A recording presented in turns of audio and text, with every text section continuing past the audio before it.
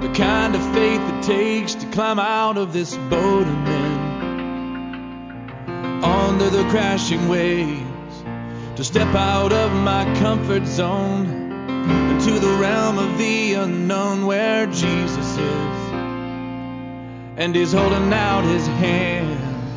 But the waves are calling out my name and they laugh at me, reminding me of all the times I've tried before and failed. The waves, they keep on telling me time and time again, boy, you never win.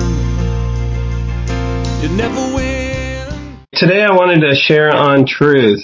Everybody hath a psalm, every man hath a doctrine, it says in the Bible. It's amazing to me, easily persuadable are most people. The Bible refers to humans as sheep, and there's a reason for that, because sheep are easily led astray. I wanted to read to you all, first of all, a quote that I think is very apropos. We're going to be talking about truth today, and this is Tozer. This is truth at all costs. In 1 Timothy 1:6, it says, "Therefore I remind you to stir up the gift of God, which is in you through the laying on of my hands. For God has not given us a spirit of fear, but of power and of love and of a sound mind." It is doubtful whether we can be Christians in anything unless we are Christians in everything. To obey Christ in 1 or 2 or 10 instances, and then in fear of consequences to back away and refuse to obey in another, is to cloud our life with the suspicion that we are only fair weather followers and not true believers at all. To obey when it costs us nothing and refuse when the results are costly is to convict ourselves of moral trifling and gross insincerity. Again, the pastor, when facing his congregation on Sunday morning, dare not think of the effect of his sermon may have on his job, his salary, or his future relation to the church. Let him but worry about tomorrow, and he becomes a hireling and no true shepherd of the sheep. No man is a good preacher who is not willing to lay his future on the line every time he expounds the word. He must let his job and his reputation ride on each and every sermon, or he has no right to think that he stands in the prophetic tradition. End quote. Isn't that something? And that shows the commitment that we need to have as Christians when we speak the truth. If you hedge, if you speak the truth, you speak those things that are socially acceptable, but you shy away from those things that aren't so socially acceptable, then you're not a true shepherd, you're a hireling. And I think that's important for us to recognize. So today we're going to talk a little bit about truth. There are many voices in this world, many points of view. There are voices of seduction and pleasure. The world's alluring but false promises of opportunity, influence, financial liberty. Oftentimes we read in magazines, "You deserve it." And the advertisements play on our self-centered sense of entitlement, or self-help, or self-actualization, enticing us with promises of freedom to live our lives as we choose, live the lives of our dreams. And when I was putting the teaching together this morning, I was thinking of Homer in the Odyssey and the Sirens. The Sirens were those beautiful women who would sing from the rocks, and the sailors would be so entranced by their sounds that they would steer their ship right into the rocks and be destroyed. The voices of selfish pleasure, the world is filled with it. There are other voices of grinding and debilitating voices of despair, discouragement, and hopelessness. That voice that whispers in your ear and says that you will never measure up, or you are unlovable, or you are guilty. There's a big one. You are guilty. That sin in your past has made you guilty, and you can never live above it. The voices that tell us that our lives are irrelevant and meaningless, that our sins are insurmountable, or the voice that tells us that there is no God, or that God though he may be love, can't love somebody like me. That I am the sum total of all my sins. Those are the voices that we hear in the world. And to remedy the misery of these type of words, these accusations, many fall prey to the voices of resentment and indignation. To remedy the misery of these words, many fall prey to the voices of resentment, indignation, defiance, and self-righteousness. We see this in our culture right now. People out destroying things. And why are they destroying them? Because they have voices in their heads that are telling them they're no good and that they need to make their mark on this world. And it usually manifests itself in destruction and misery. You know, I think about the terrorists, the Muslim terrorists, making statements like, we love death more than you love life.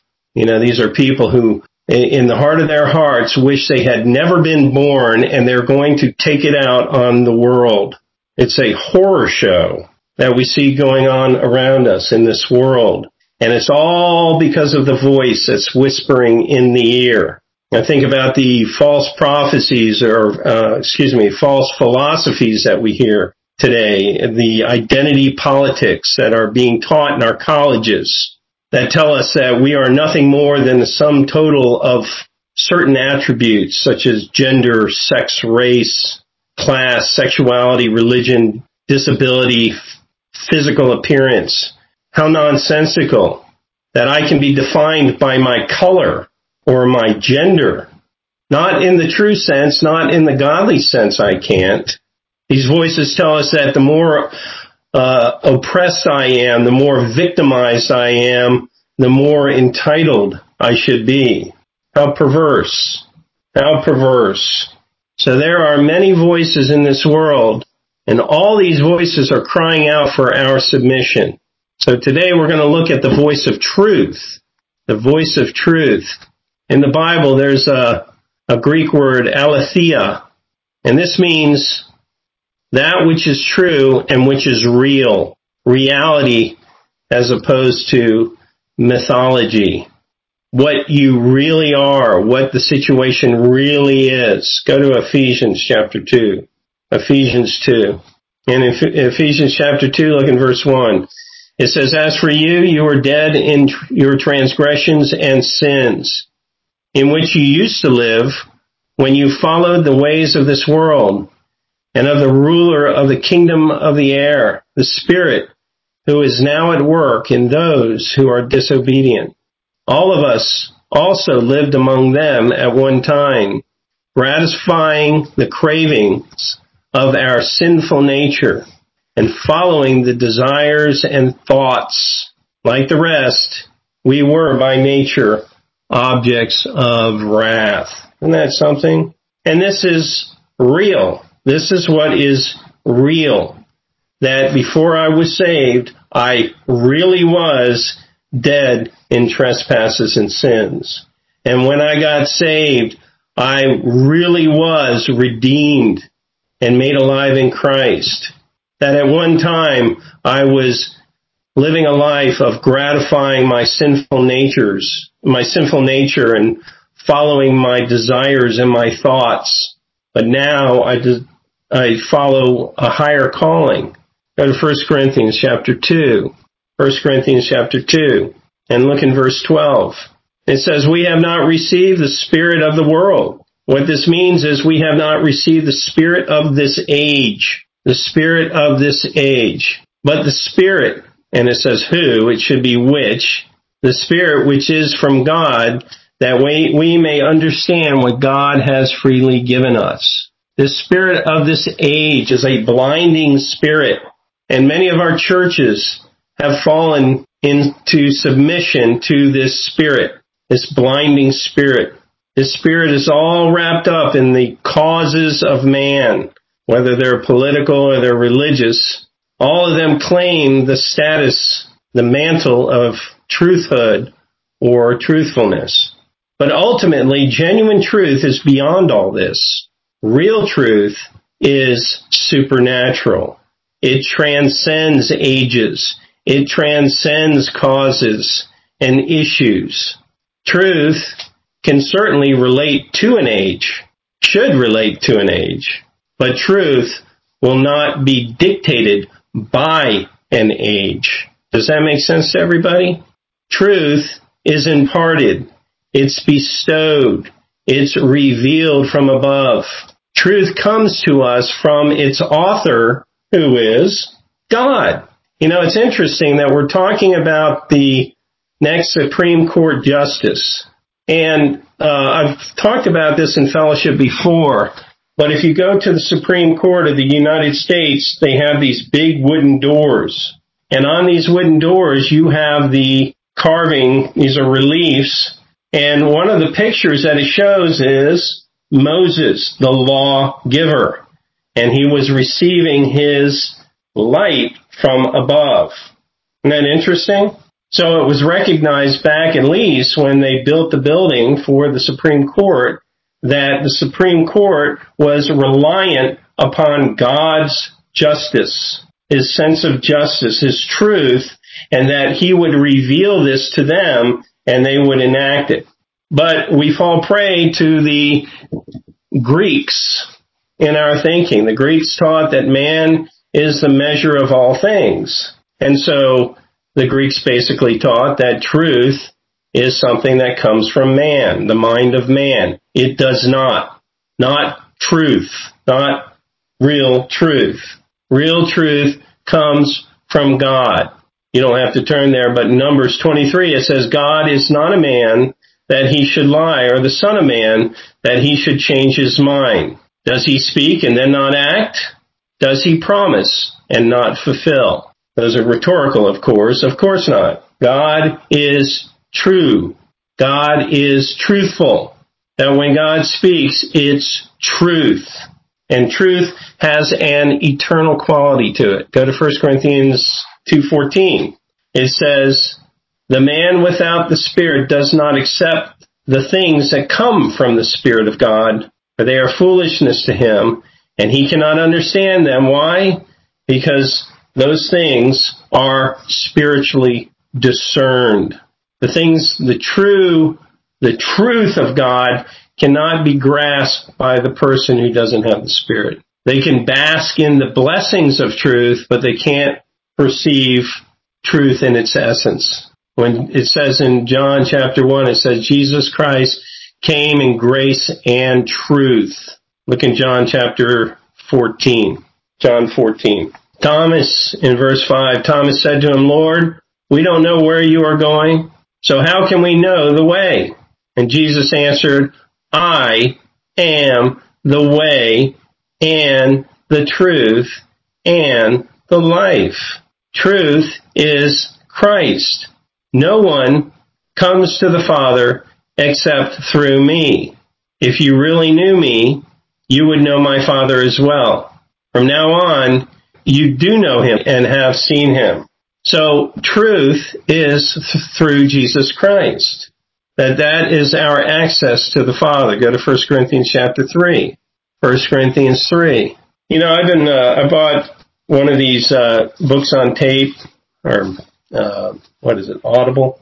It was a book, famous book by Nietzsche called Beyond Good and Evil. And I started listening to it, and it's just, I've only gotten a couple of chapters into it, but it's just this pompous rant about truth and how truth is available only to the true philosopher. And he dismisses Christianity and dismisses the Bible as a bunch of dogma that's only, spoken by the dogmatists. And I thought that was interesting, right? Here's a man who clearly doesn't know much about the Bible. The Bible talks about the length and breadth and depth and height. This is not dogmatism. So, truth is imparted, it's revealed from above. It comes from its author. God reveals truth to the person who is humble to his will, and no other. And Jesus Christ is the foundation of truth.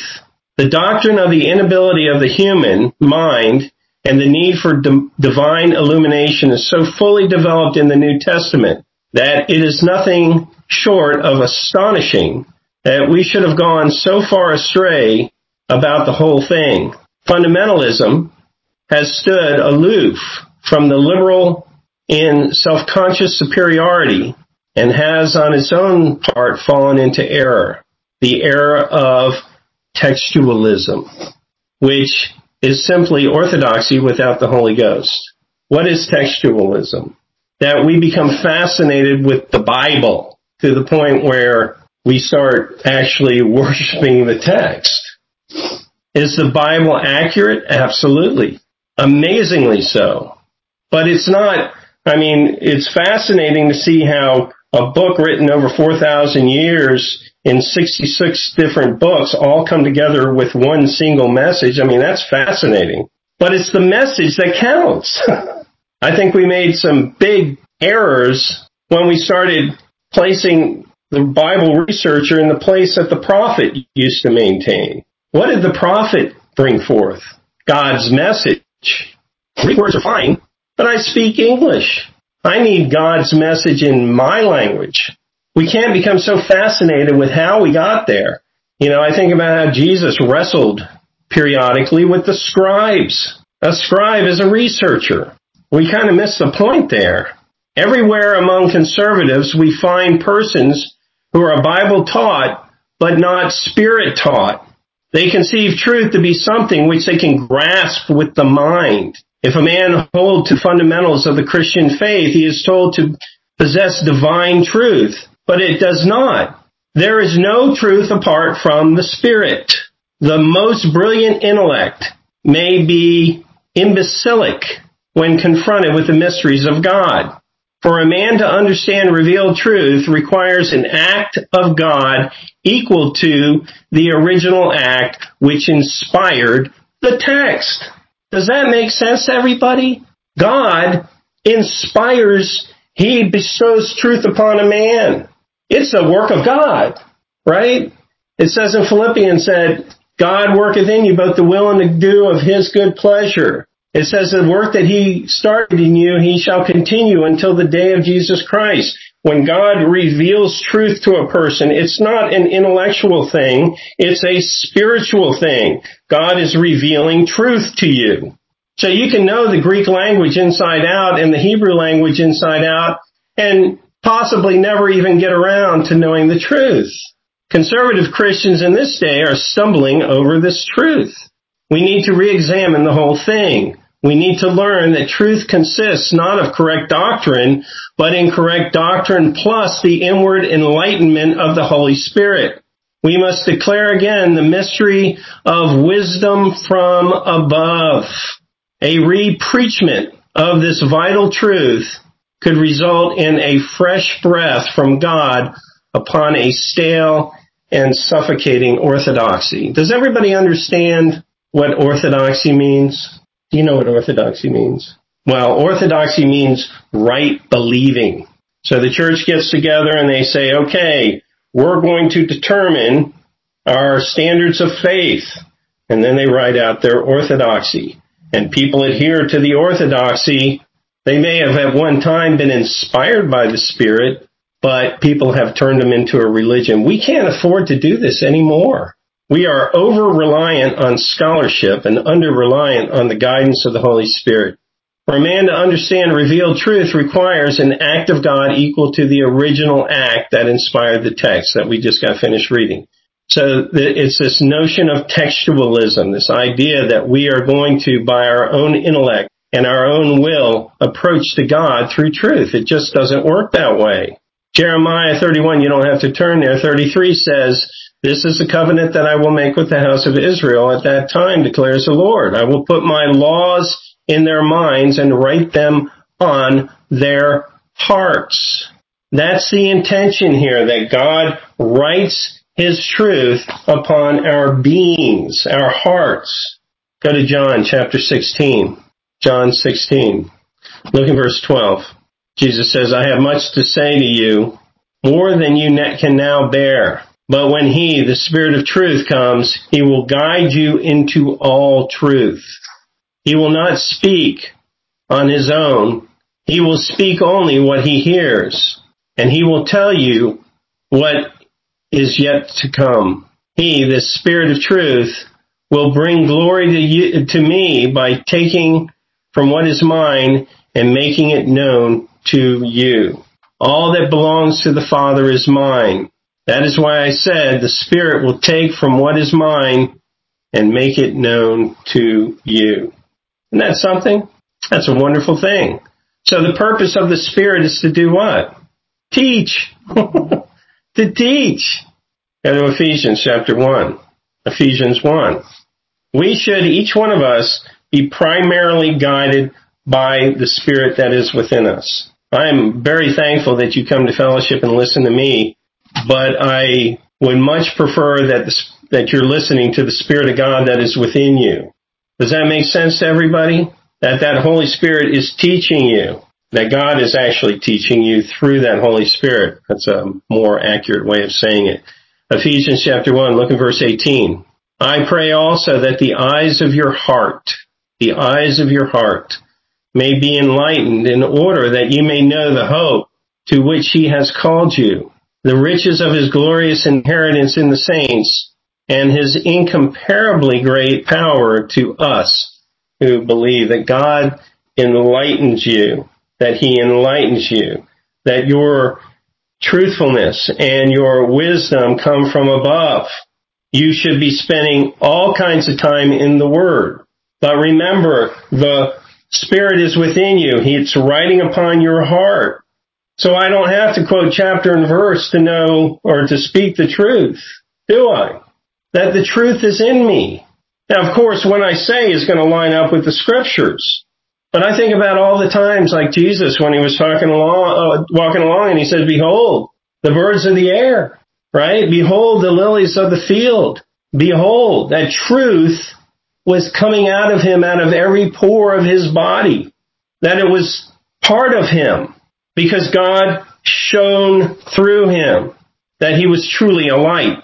We've all heard intellectualized teachings, haven't we? They might tickle the ear, but they leave our souls languishing, don't they? You walk out and you're like, well, that was interesting, but there's this strange hole where your heart should have been filled. I've referred to these things as concept teachings. You go to them and you hear somebody who will endeavor to teach something. They'll go in with the subject matter in mind, and then they'll proof text the Bible in order to put their teaching together in order to make a point. Now, certainly, I go to teachings and I say, well, I feel like, we have a need in a certain area, and I will, start looking at things regarding that subject matter, but it's always got to be at the guidance of the Holy Spirit. The Holy Spirit should always have the last word here. Robert Witt and I have talked about this. How many times have we started off with a great teaching in mind, and, a half an hour before fellowship, God says, nope, we're going to go a different way. And you go that way or you don't. If you don't go that way, it's a good teaching. If you do go that way, it's a great teaching. Does that make sense? And that's this idea of being submissive to this Holy Spirit, that Holy Spirit that works within you. We certainly need to know doctrine, right? We need to know about, what does the Bible say about the Trinity? Or what does the Bible say about the dead being alive or not alive now? Those are important topics. But I don't know how many teachings I heard when I became a new Christian, straight out of the Bible tells me so book. And people thought they were doing the right thing, and they weren't. Nobody was teaching these people to be reliant on the Holy Spirit that they have within them. Doctrine can become dogma very quickly, and we should all be cautious of that, right? Remember, the Word of God is what? God breathed. And so should our lives be. So should our lives be. When I speak, I should speak God-breathed words, right? That's the only way that we're going to see God's blessing in our ministries. We talk about it, the word fitly spoken. The word fitly spoken, right? The word that just meets the need at the moment. You can't do that if all you talk about is dogma. I remember, and I've shared this before in fellowship, and this is one of those incidents in my life that really, it was a little heartbreaking at the time, and I think back on it, and it just, saddens me. But my mother had advanced cancer, and, I was around this dogmatic teaching, and I was, teaching dogmatically. I thought I was the good Christian, and my mother came to me. She shared with me something. She said, she was in the process of dying. And she looked at me and she said, John, I'm afraid. I didn't have anything to say to her. That's a big deal. The word that I needed wasn't there because I was so wrapped up in doctrine. And I wasn't thinking about healing or assuaging or blessing or encouraging. That those had gotten right past me in my teaching. The reason that we have the Word is so that we can bless people with it. The reason we have the Holy Spirit is that every situation is different. And we have God's flexibility right there when we're talking to people. A word fitly spoken. Go to John chapter 6. John chapter 6. And I think this is what defines a true church. That is a Spirit-filled church from just a Bible-thumping church, a dogmatic church. John chapter 6, look in verse 63. The Spirit gives life. The flesh counts for nothing. The words I have spoken to you are spirit, and they are life. Yet there are some of you who do not believe. For Jesus had known from the beginning which of them did not believe, and who would betray him. See, the Spirit is eternally relevant. We receive the Word, we receive the truth in any given situation by grace. When God reveals something to us, it is a gift. It's a blessing. Isn't that something? Every good gift comes from the Father of lights, right? Comes from the Father of lights that God gives to us. And we just say, thank you, Father. Thank you, Father. If you're in a situation where you don't know the right thing to do, what should you do? Ask. Say, God, I don't know what to say here. And God will share it with you. The Bible says if a man lacks wisdom, what? Let him ask of God. Let him ask of God. All truth is through grace. And all truth is received by faith. By faith. And this is the only way. Go to James chapter 1. James chapter 1. That's why self-glory is such an anathema to this whole process. You go to God with humility and say, God, I need. And God says, okay. And I receive it. And then if I try to derive some kind of self-glory out of it, I break the whole process. That's the tragedy in so many of these ministries out there who are, look at me, look at me. You're just defying the whole process. James chapter 1, verse 21, it says, therefore, get rid of all moral filth and the evil that is so prevalent, and humbly accept the word planted in you that can save you. Do not merely listen to the word and so deceive yourselves. Do what it says. And I thought that was really interesting, that word that's planted in you. Remember, Jesus referred to God as the husbandman, and he was the vine, right? And that word is planted in us. It's implanted in us, and it grows. It's a great figure, right? And this is grace. Grace. It's grace. Go to Matthew chapter 15. Look at verse 10. Jesus called the crowd to him and said, listen and understand. What goes into a man's mouth does not make him unclean, but what comes out of his mouth, that is what makes him unclean. Then his disciples came to him and said, and asked, do you know that the Pharisees are offended by when they heard this? And he replied, now listen to this, every plant that my heavenly Father has not planted will be pulled up by the roots. How about that? So the word, the true word, the truth is planted in our souls. Everything that is not properly planted, that comes from God, is rooted up. These Pharisees were offended, and they were offended at the truth. And Jesus told the disciples, everything that was not of God will be rooted up. How often do we blame the world for the lies that we believe? Isn't that something? It's not that which goeth into a man, it's that which cometh out of a man. Oftentimes, the lies that we believe come from within, right? And oftentimes, the outward lies that we hear simply confirm to us what we already have inwardly in suspicion or belief. Our old man is what? A liar. The old man is a liar.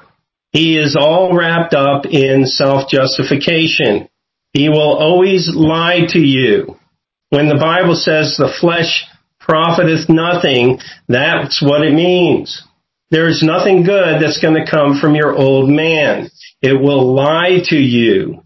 And we need to identify his language and his voice, right? The old man will always seek to justify himself, will always seek to excuse and pardon himself, will always seek to explain himself. Oftentimes he will always seek to condemn himself, or promote himself, or boast about himself, or avenge himself. And since he's a liar, to cloak himself. How about that? He's an evasive son of a gun. One of the great works of the Holy Spirit is to give us that internal witness of God. And it's this internal witness that dismantles that old sinful nature and its lies. I think that's amazing, isn't it? I think that's fascinating. When we are dealing in this world, we are dealing with narratives and myths. Narratives and myths. So what is a narrative? A narrative is a story. When a person goes through life, he is confronted with a series of circumstances and facts. And they either, in his memory, are stories or narratives, or he puts them into the facts and circumstances in the sense of stories and narratives, or somebody comes along and supplies him with a prefab, ready-made lie to fit his circumstances. And I think we're watching this around us, right? People are convinced in our culture that trans people and LGBTQ people are being persecuted and killed, when the facts just don't back them up. It's a lie. It's a myth. We've already talked about that this idea that there is systemic racism against black people in this country, it's a myth. The facts don't back it up. These are false narratives. What happens is a person goes through a tragic or an emotionally harrowing experience, and we walk away from it with a story, a narrative of what happened. And oftentimes the narrative changes as life goes on. These are things that we have to keep in mind here. The old nature will always adjust the facts to get the optimal damage, right, out of the circumstances. That's why self-testimony, whenever I hear people bearing witness of themselves, the red flags go up. You know, they've been using this phrase virtue signaling recently, and you know, it's a good term, virtue signaling. Look at me, I'm such a victim. Look at my victimhood. You know, I have a ton more respect for somebody who actually went through something tragic or harrowing and keeps it to himself and maybe reveals it to somebody in a very private conversation. But when I hear people going around demonstrating how tragic their life is, I'm sorry, but I start off from the default position that, it probably wasn't all that bad. Do you understand what I'm saying? People like to boast, and people like to exaggerate their boasting. The thing to keep in mind here is that when a person finally turns to the Lord, it's these self-stories, these self-narratives that are oftentimes the biggest impediments to faith. And they're the things that have got to go away if you are going to grow with God. You can't maintain false narratives and have a life with God. It doesn't work that way. But you have Christian churches out there that seem to coddle these narratives And you just are forced to understand that these aren't spiritual churches. These are carnal churches. If they were spiritual churches, that Spirit would insist that these narratives fall by the wayside. These are the voices of error. And we need to pray that God leads us through these narratives in our own lives, these stories in our own lives, and gets us honest about them. I would hear people, we'd have our own testimonies on, how we came to the Word. And I remember when I was a new Christian, and boy, my testimony was great. I would exaggerate everything. It was awesome. But the more mature I became as a Christian, my self-testimony became much more humble. I was blowing things out of proportion. Why? To get the benefit of somebody saying, wow, you've come through a lot. But the truth is, what I went through wasn't all that bad. Relatively, people have gone through a lot worse. So it's just a little integrity. Go to Romans chapter 3. Look at verse 21, 3:21. But now a righteousness from God, apart from the law, has been made known, to which the law and the prophets testify. See, it's not about my own righteousness. It's a righteousness from God. This righteousness from God comes from faith in Jesus Christ to all who believe, for there is no difference. For all have sinned and fall short of the glory of God, and are justified freely by His grace through the redemption that came by Christ Jesus. God presented Him as a sacrifice of atonement through faith in His blood. He did this to demonstrate His justice, because in His forbearance He had left the sins committed beforehand unpunished. He did it to demonstrate His justice at the present time, so as to be just and the one who justifies those who have faith in Jesus. Where then is boasting? Where's your boasting in that? Did you do anything for that, for you? No, it's excluded. On what principle? On that of observing the law? Well, of course not. Do people observe the law and then walk away and go, look at how great I observed that law? No, but on faith. For we maintain that a man is justified by faith apart from observing the law. So there is no self-glory in faith. Does that make sense to everybody? You can't derive self-glory if you're actually believing God. If you believe the testimony of the Scripture, you believe that you are dead in trespasses and sins, without God and without hope in this world, that there was nothing good going on for you, and that God rescued you from that, and everything that's good in your life now is because of what God did in Christ in you. Go to 2 Corinthians chapter 10 and look in 1. 2 Corinthians chapter 10 verse 1. It says, by the meekness and gentleness of Christ, I appeal to you. I, Paul, who am timid when face to face with you, but am bold when away. What does this mean? That means that his detractors, the people who were in Corinth, they were saying, Paul, he talks real big when he's away from us, but when he's with us, he's very timid. And so Paul is kind of tongue-in-cheek saying, I'm the Paul who, when I'm away from you, talk real big, but when with you and speaking to you in meekness, right?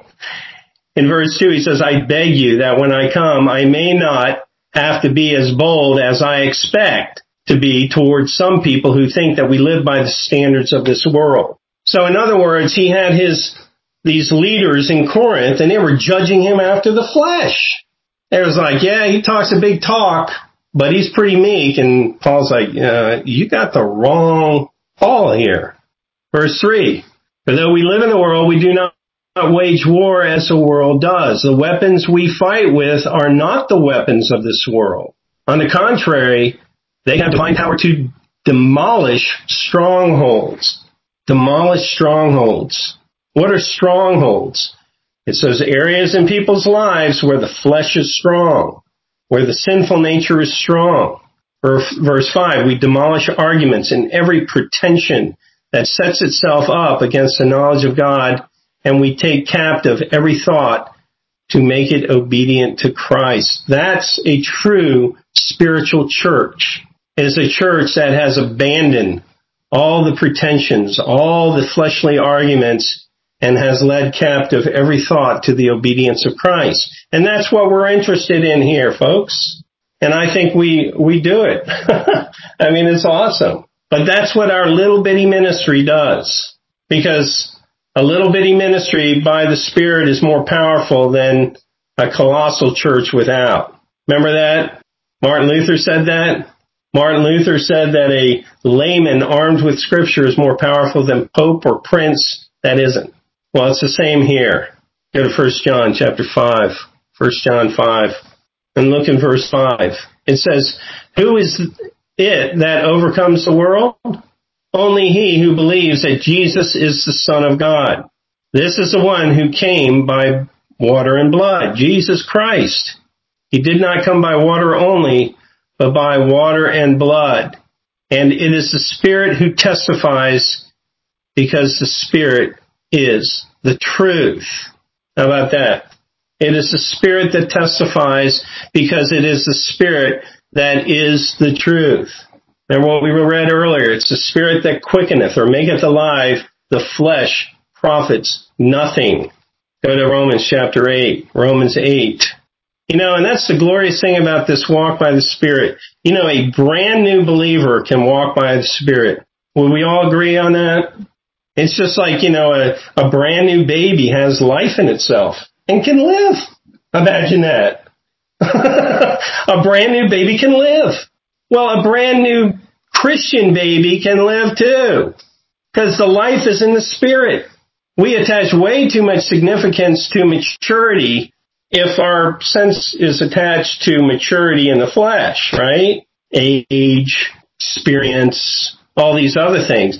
Those are helpful if your primary motivation, your primary, counselor is the Holy Spirit within you. Romans chapter 8, verse 31. It says, what then shall we say in response to this? If God be for us, who can be against us?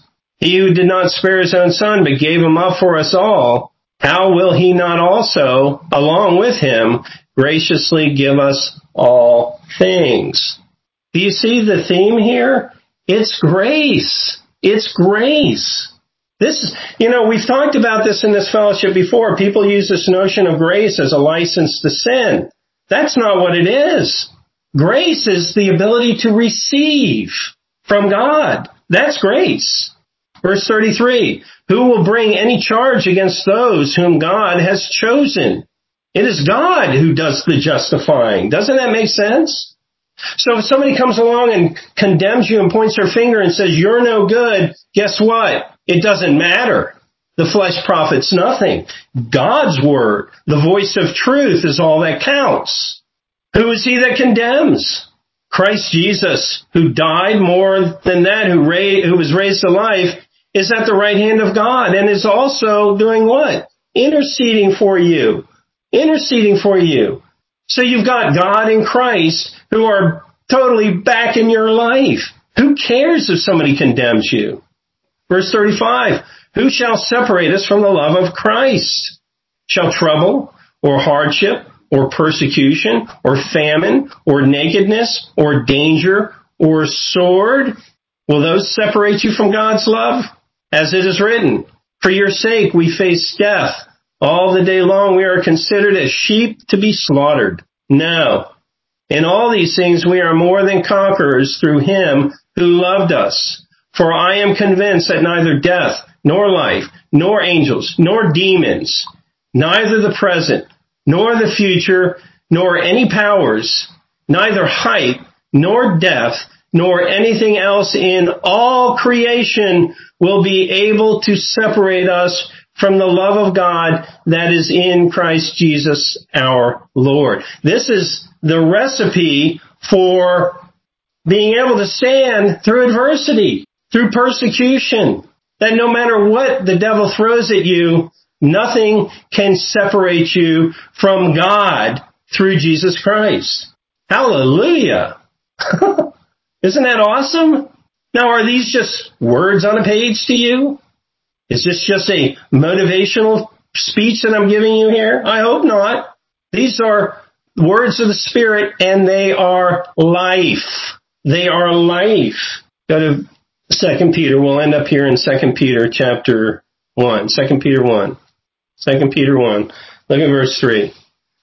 God's divine power has given us everything we need for life and godliness through our knowledge of Him who called us by His own glory and goodness. Through these, He has given us His very great and precious promises, so that through them you might participate in the divine nature and escape the corruption in the world caused by evil desires. Isn't that beautiful? That's how we escape the pollution in this world. Now, it does help periodically to spend some time looking into what the world is, about, right? If they're attacking the church, we certainly should know a little bit about how the world is attacking the church. But we should be able, most importantly, we should speak the truth in boldness, that it's the light that dispels the darkness. When we speak the truth by the Spirit, that truth is illuminating. It will illuminate the darkness. Does that make sense, everybody? That's what we have to occupy our thoughts with, our minds with, our preaching with. All right? So that's what I wanted to share today. Let me go ahead and finish with a word of prayer. Heavenly Father, we thank you for that word.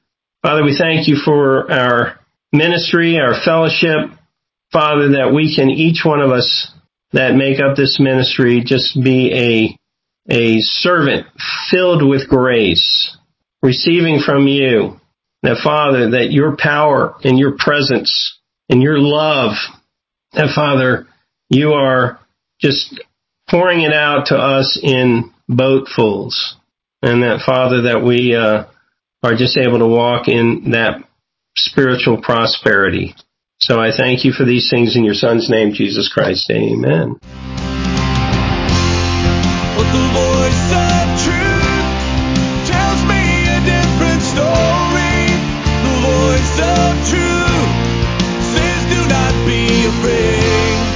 And the voice of truth says this is for my glory.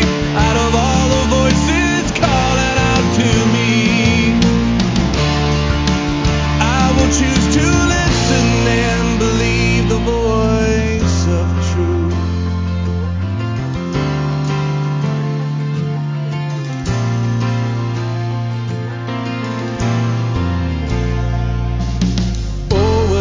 Do to have the kind of strength it takes to stand before a giant